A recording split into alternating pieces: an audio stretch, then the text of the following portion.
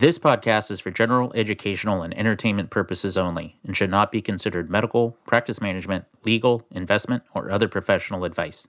No one should act or refrain from acting based on this podcast without obtaining appropriate professional advice. Our objective is to provide those back office or behind the curtain functions well and in a manner that allows the physicians in the practice to do what they do best, do what they were trained to do, which is care for patients and provide high quality care and services. So the role of the administrators and the administrative staff of these independent practices is tremendously important. Welcome to Gastro Broadcast, presented by GastroLogix, your GI-specific group purchasing and business development partner. Gastro Broadcast features independent GI physicians and administrative leaders having conversations with their colleagues about issues that impact gastroenterology. But before we switch to that format, I have the honor of interviewing each of our hosts to learn more about their backgrounds and what inspires them about independent medicine. Today we're talking with Kevin Harlan. He is president of PE Practice Solutions and the immediate past chief operating officer of Capital Digestive Care. Before joining Capital Digestive Care, Kevin was vice president of professional services at MedStar Washington Hospital. In his spare time, he is the executive director of the Digestive Health Physicians Association. He is president of the board of trustees of the Washington, D.C. and Virginia chapter of the Crohn's and Colitis Foundation, and he is vice president of the board of directors of the Washington Regional Transplant Community. And those are just the highlights. I'm really not sure when Kevin sleeps. Let's get started and maybe we'll find out. Kevin, welcome to Gastro Broadcast. Thank you, Andy. It's a great pleasure to be here with you today. You have a Master's of Public Health from the University of North Carolina. How did you get interested in public health? My interest in public health was very intentional, so I entered graduate school in 1986, but prior to that, I had exposure to the healthcare field during my college years, specifically related to various sports injuries, and my work-study program had me working with the sports physicians and traveling with the teams, working in the training room, and so forth. So I had this interest, this exposure to the healthcare field in that regard. I remember notably a very interesting health sociology class I took in college. So when I graduated, I actually, at that time, thought very seriously about a post-baccalaureate pre-med program because I was not pre-med, but medicine was very, very interesting. I was very interested in medicine at that time. However, for various reasons, I didn't choose that path. But again, being committed to healthcare, I was passionate about it, and I chose very specifically the University of North Carolina School of Public Health because, in my mind, a public health approach provided a very holistic approach to healthcare in general.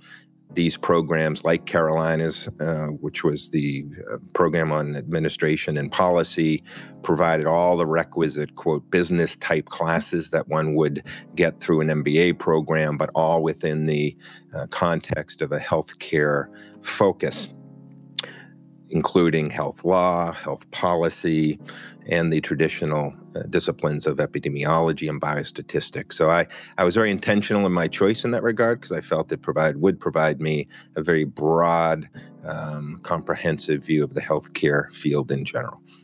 So I didn't know this when we started talking to our hosts, but you are the only one of our hosts who has experience both in the hospital setting and in private practice, albeit, as an administrator. Tell me a little bit about the difference between being an administrator in the hospital and, what got you involved in GI private practice. Sure. Well, I've really enjoyed and got great gratification out of both of the environments. So let me talk first about the hospital environment. I had the wonderful opportunity out of graduate school to join the executive team of a hospital in St. Petersburg, Florida, and then on to Washington several years later. The hospital environment, both of those being academic medical centers, really provided a wonderful environment of various levels of care, levels of caregivers, certainly very important to the communities that they served. So in many respects, certainly very wonderful. I then had the opportunity through my time with Capital Digestive Care and assisting Capital Digestive Care to form in 2009 through the merger of 7 independent GI groups in the Washington, Maryland region, and have really, really enjoyed that opportunity.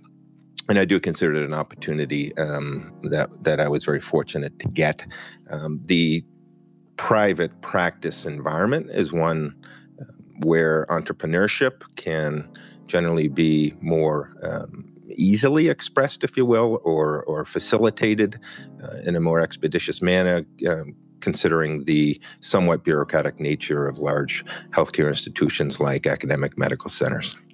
And so now you've become the president of PE Practice Solutions, which is a partnership between Capital Digestive Care and Physicians Endoscopy. Tell us a little bit about that. Sure. As you just noted, it is a partnership between Capital Digestive Care's physicians and Physicians Endoscopy.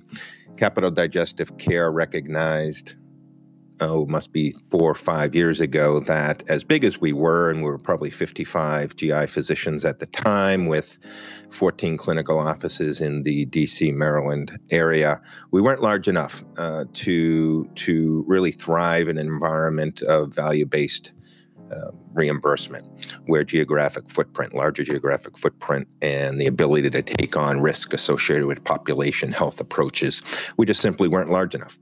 So the organization decided under the leadership of Michael Weinstein, the president and CEO, to engage in an endeavor to figure out how the organization should best grow. Should we do it on our own? Should we consider a traditional private equity approach? And as you know, there's lots of activity in that area in the country at the moment and over the last several years. CDC decided to partner with Physicians Endoscopy, a company that shared common values in terms of quality, leadership, and providing access to patients. Physicians Endoscopy is a company that owns minority interests in approximately 65 endoscopy centers in the United States and provides very high-level management support services to those organizations.